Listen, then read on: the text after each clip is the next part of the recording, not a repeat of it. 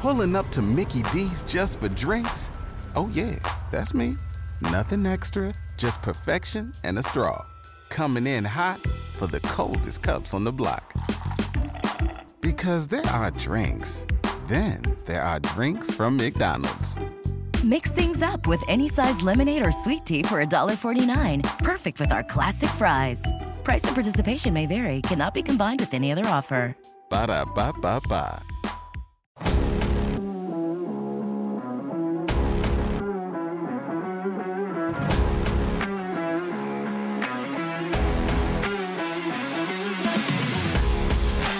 Welcome to Full Access OK. My name is Skyler Cooper. I'm here with Steve Berg. Hello. We are from the KRMG Afternoon News every weekday afternoon on 102.3 KRMG, Tulsa's News and Talk, 4 to 6 p.m. Here on this podcast, we want to remind you of cool things that are around Tulsa to go see and do, or perhaps get you to try something new that you haven't done, or do something you haven't done in a while. And this week is no exception as we go out to Gathering Place, the $465 million park along the Arkansas River. And in just 5 years, Gathering Place has become one of Tulsa's, really, its crown jewels, transforming the landscape, and it's about to celebrate its 5th birthday. So we thought, what better time to make a trip to what most would agree is the city's grandest community park, Steve? 66 acres of amazing playgrounds and botanical displays and wetlands and wooded areas and sports courts and skate parks and even cozy seating by a lodge fireplace. There's such a myriad of different experiences at Gathering Place, it's hard to really sum it up in one word or even one sentence. That's true. So we decided to give the relatively new executive director, Julio Badin, a chance to give us some of his first impressions of the park. He's been here about 2 years now after a long career in hospitality and customer experience at places like the Walt Disney Company and at DFW Airport. We have a lot of history that we know about Gathering Place, but we wanted to talk to you today, Julio, to get maybe people around Tulsa who came around that time of opening day and they haven't come back, or maybe they haven't been in a long time and something has changed. First thing that strikes me is the growth of all of the nature, which was, I don't know what you'd give a percentage to of the planning of the park, but that's a big, big part of it is the nature, the trees and the plants. So I know you've only been here 2 years, but that's enough to probably see some change. What do you think is the biggest thing that's changed so far? Well, I think you sort of hit it. It's just how much it's grown in 5 years. And so if you actually go back to the photos on opening day, everything was very manicured and all the trees were small and we had sort of this idea of a concept that would you have to grow into, right? And now you fast forward 5 years and the park is lush and the trees have really grown and the wildflowers, which we have like 16 acres worth, are just evolving, and it's just a sight to see. It feels like it's been around a little longer than 5 years, just because of how rich it's gotten. But I think the other thing is just how quickly it's become synonymous with Tulsa. So this feeling that when you come to Tulsa, and I get this a lot from people out here, they bring their friends and their families who are visiting, and they bring it here, and it's a source of pride to be able to say, we have this in Tulsa. So I think that just in those short 5 years, it's just become synonymous with what's so cool about Tulsa. I can admit that's something I do. I bring people here, and I can't wait to show them everything. And because of the history I have covering this in the news, I feel like a tour guide, like a sort of unofficial ambassador for the park because of that. Now, you mentioned 16 acres of the wildflowers and such, but I remember when we were doing stories about it opening, certain acreages were mentioned. So what is the total size of Gathering Place? It's 66 and a half acres, and especially when we finish out the area by the river, which will open next year. But it plays a little bit longer and bigger than it is, but it is 66 and a half acres with more acres to think about in the future. You make a good point. You talked about when the part by the river opens, kind of demonstrates that Gathering Place continues to evolve. Yeah, for sure. That's still what we call part of the phase one, but with the building of the bridge, which takes a little longer, and then of course the city is doing some work down there as well, so there's a nice new flume coming from the city. But we also, that'll be the first time that we actually have acreage that goes directly to the water on the north side of the bridge, which is, called Zinc Lake. So it's exciting to see that people will be able to come to Gathering Place and go very easily all the way down to the waterfront. Yeah, you'll have I mentioned the new bridge. It'll be unrecognizable for somebody who's maybe been gone 10 years. And we actually hear from listeners like that sometimes. They'll say, hey, I moved to California for a while and now I'm back. what's that? Like what's the story on that? So as a person who moved into Tulsa yourself, is that something that people are often surprised by, that something of this magnitude is here? Yeah, actually, I think so. I've had people come visit. I've had friends from California and from Texas both come and visit, and their first comment is like, I had no idea, about Tulsa. And I know a lot of Tulsans are like, that's good. But I think that people are surprised in a positive way. You go down in a lot of the areas. I mean, first of all, Tulsa is a well-kept community in the sense that it looks good, and while there's always opportunity to improve, I think the first thing that people say to me is like, wow, it's really a nice, clean and fun community. And then, they come to the park, and like all of us who get to share our park with our friends, they're just blown away. And so I do think that it's just surprising. But then at the same time, after you spend a few minutes with the people here, you start to understand why, because there's just this feeling of we can do it and we can make it happen. And that's part of the reason why I came here, is I was just really enthralled by just the community itself. One of the things that struck me so powerfully on opening day, I told you I was here 12 hours, and as it got dark, and I just kept doing laps and walking around and checking out each zone and just listening. The site was beautiful enough, but then listening to the people, and you could hear as you walk, little chatter, oh my gosh, look at that, or this is so pretty, or just people who were sitting around Peggy's Pond just watching. And I got some pictures from behind. So I can tell you from day one, the community was like, oh, this is our park. Yes, it is. There's no doubt. I don't have to sell the park. They sell it. I walk and I listen to people politely, and I'm just blown away by the pride that they have in the park and the city as well, because they're talking about all the other things that are here too, which is surprising. Like when I first got here, and I'm like, wow, there's a ballet, there's there's a performing arts center, and there's a nice music community here, and I think that's cool, and so I think it's a perfect blend of like big city but also small town, and I don't know, it's appealing. It really is. Now, Steve, we both grew up here, but I didn't come over this way much as I was younger. But do you remember this area well and what it was, or I guess wasn't? Oh, absolutely. I hate to admit that I'm this old, but when I was a kid, they had just built the first section of the River Trail. I think it went from maybe 41st to 21st, if that. May have been from 31st to 21st. But then, of course, they had, I can't remember the name of it, the white mansion that sat out here, and this was just a big, flat, grassy lawn, I guess 66 acres worth of grassy lawn, and it just looked like basically, someone's front yard. I mean, there weren't really many trees to speak of.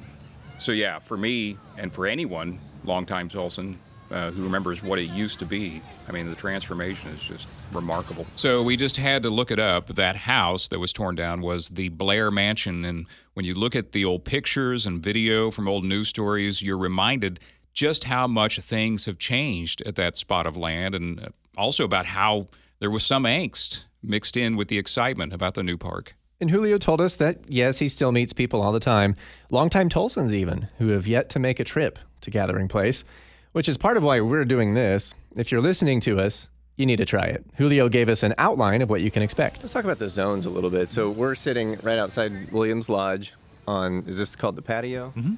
So how do you describe this first area if people come in from the north? Well, the whole concept of this is sort of revealed in different rooms, right? And so there's, I think, 16 different areas that you go in, and Michael Van Valkenburg and Associates, they're the architects that built this park. There's no direct way to get anywhere. So you start and you'll see that things wind from place to place. But this is sort of our entry. This area here is sort of the welcome piece to it. And you have the lodge, which is a very rustic looking lodge. And again, we were talking a little bit earlier about the type of materials used. And it just blows me away to have that kind of design in a park that's, free to the public.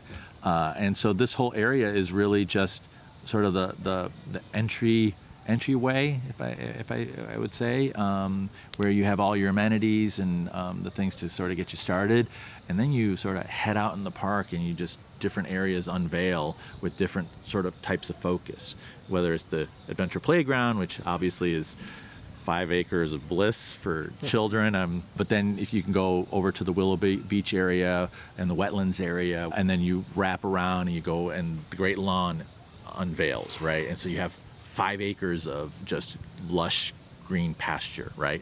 And then you can just hang out there, but you can keep going in, as you keep going along the Arkansas River, then you go in and you see Sky Garden, which is a botanical style garden with types of floral that you see throughout Oklahoma, but all in one area and curated. And, during different parts of the year, because of the milkweed and the things like that, you'll see all these monarch butterflies there. And so the butterfly community comes out and they hang out and they study the butterflies, and it's quite compelling, right? And it just all the way down the park, you have just these different sections that are sort of curated for different experiences. On the playground, you said you used to work for Disney, and some of the things here impressed you that even Disney doesn't do. So how does that playground stack up with other parks that you've either worked at or seen? So when I first got here, it was cracking me up how many people came to me and say, where do we pay? Right, literally, like where do you pay for this? And what I love about this is Disney had areas that were sort of interactive areas that were more old school playground style. Granted, Disney does things great, but it's designed for huge abuse and lots of different people. And I looked at this, and the attention to detail is just another level, and it's all the way up. So every single piece, at Disney we do a good job of sort of the stuff that doesn't need to be designed like that doesn't have to be designed like that. But here it's just like the curbs are made of stone, and so they're one of a kind. Each curb as you're going through the park.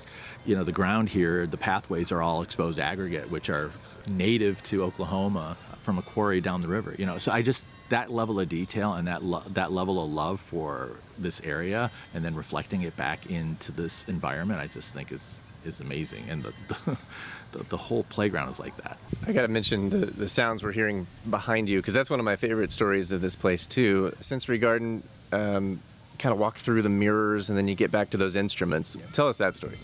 Yeah, well, the park in this area was designed in a way that it's not just about going and climbing stuff. It's about imagination. It's about education. And so the idea of being able to unlock all the senses was something that was very important in the design. And so, Sensory Garden, you go in and you engage on all sensory levels, whether it's playing some of the instruments or playing hide and seek or going through the maze and trying to get from one end to the other. There's also apparatus there where you can talk to somebody from one side to the other side. So there's just a lot of interactive elements that kids can just, whatever their imagination is, they can make happen. And so that area is just replete with those kinds of experiences. What are the numbers looking like for visitation? I know in the first couple of years we would mention it in the news because there were so many, but I remember hearing, when something's new, it's going to kind of have that swell and then it'll level out. How has that leveling out looked like? Yeah, it's funny, in the theme park, so I come from the theme park industry, parks and resorts, and so the first few years you sort of know that those are, what's the word? They're not normal, right? And then you get to a place where you sustain. And we think about like year 4, year 3 or 4, and then into year 5. And so we're almost here into year 5. And so we're looking at about like $2 million a year. It seems to be pretty consistent over the last few years. It's been hard for us because of all the things that have happened in the last 5 years. And so it's not been the smoothest 5 years I've ever seen. But that part has remained pretty consistent. You're right. There have been a lot of challenges. I mean, 6 months in, it floods. Yep. A year later, you have a global pandemic. That's right. And just this last June, you have a windstorm, which you were saying actually impacted the park in a pretty severe way, too. Yeah, that windstorm, which impacted the whole city, it was impactful here. We lost, I think, about 11 of our larger trees, which, every tree we care about, and, we pay, literally we curate every, especially the 300 original legacy trees. Many will remember that we actually did have to close that first day a lot of the park. The park team, which I have to call them out because they're incredible, they were able to get like 90% of the park back in operation in like 3 days, which is unheard of. I always hate to ask about the future because it implies that I don't appreciate what is here already, but I can't help but be curious what's next. We've already mentioned the area that's going to be opened up by the river, which is going to be a watershed event, pun intended, to get people actually interacting with the river for maybe the first time in Tulsa history that certainly I can remember in my lifetime, nobody even thought about going down to the river. So that's going to be a huge change. But tell us what else is on the horizon. Well, I think all eyes are on the river. There's no doubt that that's the big focus for now. And, to see all of it come together, because you have the dam that was put in, then you have the new bridge. By the way, that bridge is spectacular. It's the first of its kind in this country. It's very open and it has a big curve to it. So when you walk out, you actually walk out into the river. It just feels a little different than a normal bridge because it really takes you out into the water and then back over, and then from there you can see the views going, if you look north, you see the city. If you go south, you see the new water feature that's going in by the city, and then of course you can see the dam that was just built there.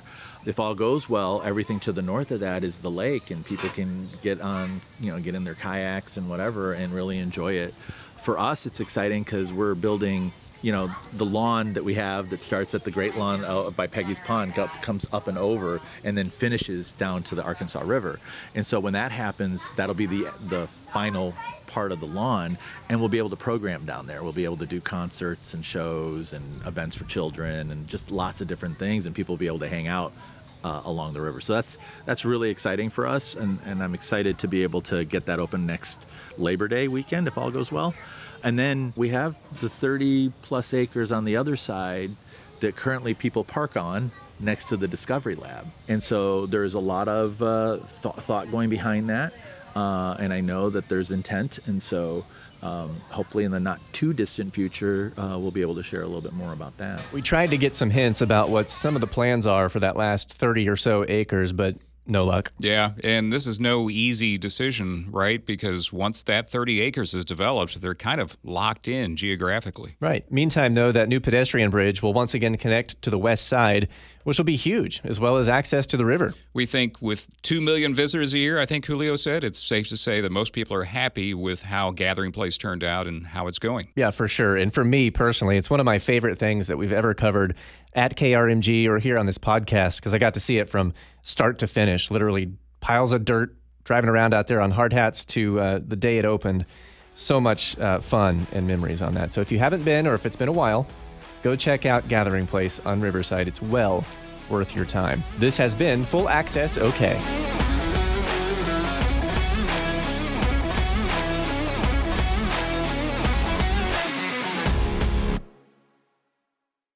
Waiting on a tax return? Hopefully it ends up in your hands. Fraudulent tax returns due to identity theft increased by 30% in 2023. If you're in a bind this tax season, LifeLock can help.